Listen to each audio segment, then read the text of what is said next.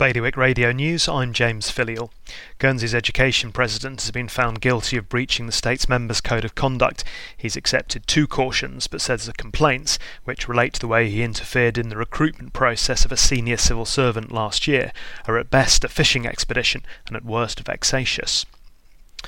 A climate pressure group is staging another protest this morning in Jersey, aimed at politicians heading into the States for today's major debate on the island's plan for going carbon neutral. Extinction Rebellion Jersey are staging the protest to put pressure on states members ahead of the key debate. Alderney is gearing up to be the first of the Channel Islands to ban plastic bags, targeting next year as the beginning of the end for single-use carriers. If the third largest of the Channel Islands gets its way, shoppers will have to use alternatives from January 2021. And a Jersey school currently housing a group of gorilla sculptures in a cage is raising money to help set them free.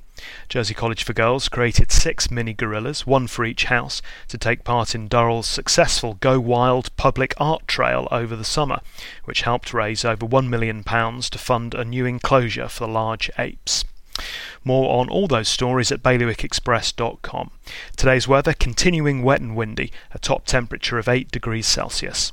Bailiwick Radio News, sponsored by IQ. At IQ, you can now own a Mac from as little as £33 a month over 12 or 24 months interest-free.